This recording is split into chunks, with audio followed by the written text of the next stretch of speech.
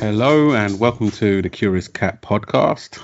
I am your host, Sebastian Bowen, joined as always by my co-host, Zoe-Marie Castleman. Hello. Hi Zoe. You may have noticed we are a week early this week. From now on, between our main episodes, we're going to be posting shorter episodes, which will consist of either short stories, articles, or discussions based off the most curious historical and current events. In today's episode, we have a true story that's based in London 132 years ago today. We hope you enjoy it.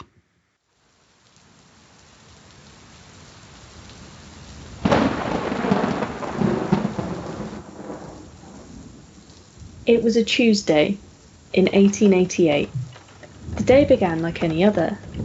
At the time, this did not bring much comfort to those in the streets of London. Life was hard and winter was fast approaching.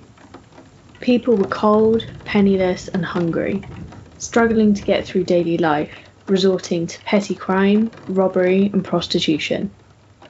Although the sights of London often included people in despair, the night left one man feeling particularly agitated.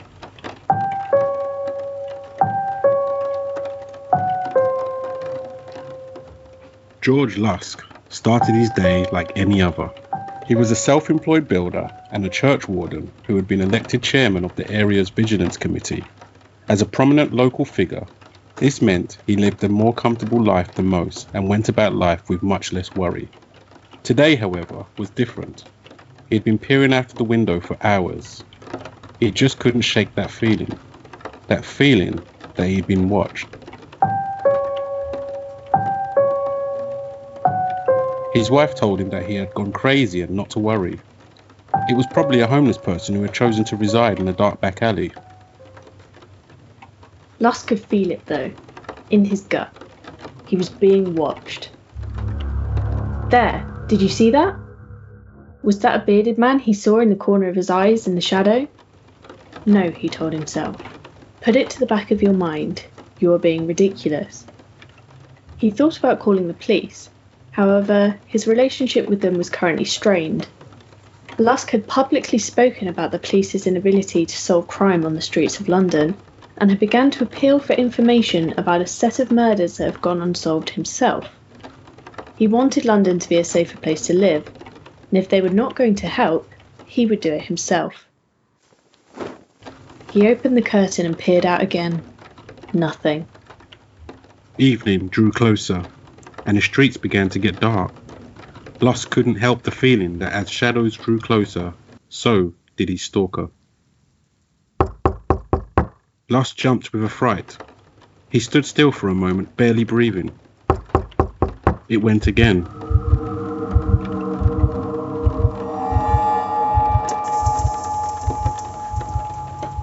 Lusk composed himself and quietly walked to the door, gently pulling it open. It was the evening mail. The postman stood there with his hand held out. A small package was presented to him.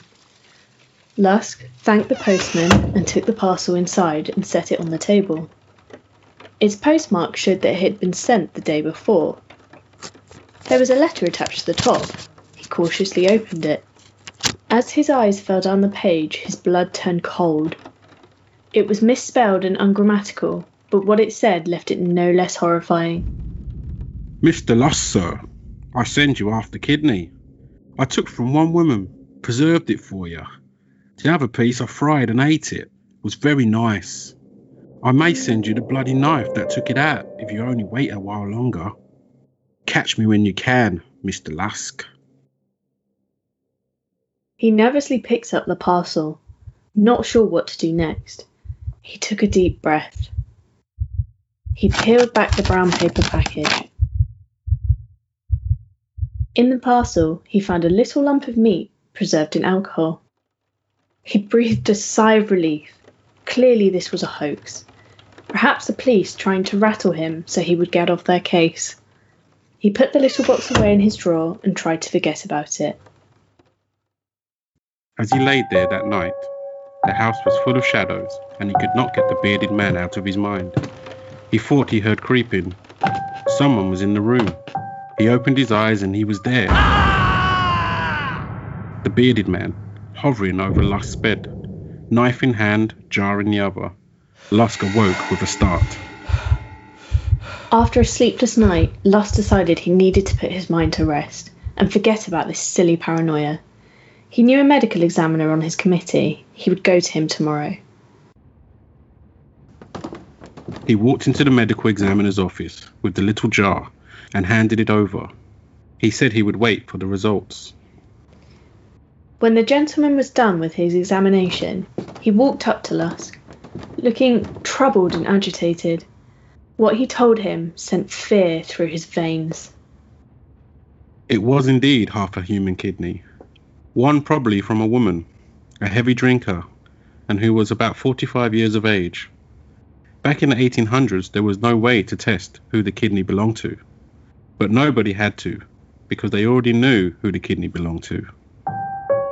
It belonged to Catherine Eddowes, and was removed by the very man Lusk had been trying to apprehend due to the police incompetency. A man who had been causing chaos in the streets of London for months, leaving the bodies of his victims in the streets of Whitechapel.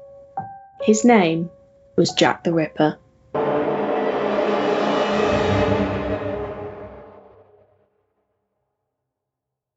This story was written by Zoe-Marie Castleman, adapted from a historical events article, Historical Events in October 1888. Jack the Ripper posts a gruesome memento. It was produced by myself, Sebastian Bowen. Original article and copy of the letter can be found on our social media pages. Thank you for listening. Until next time, stay curious.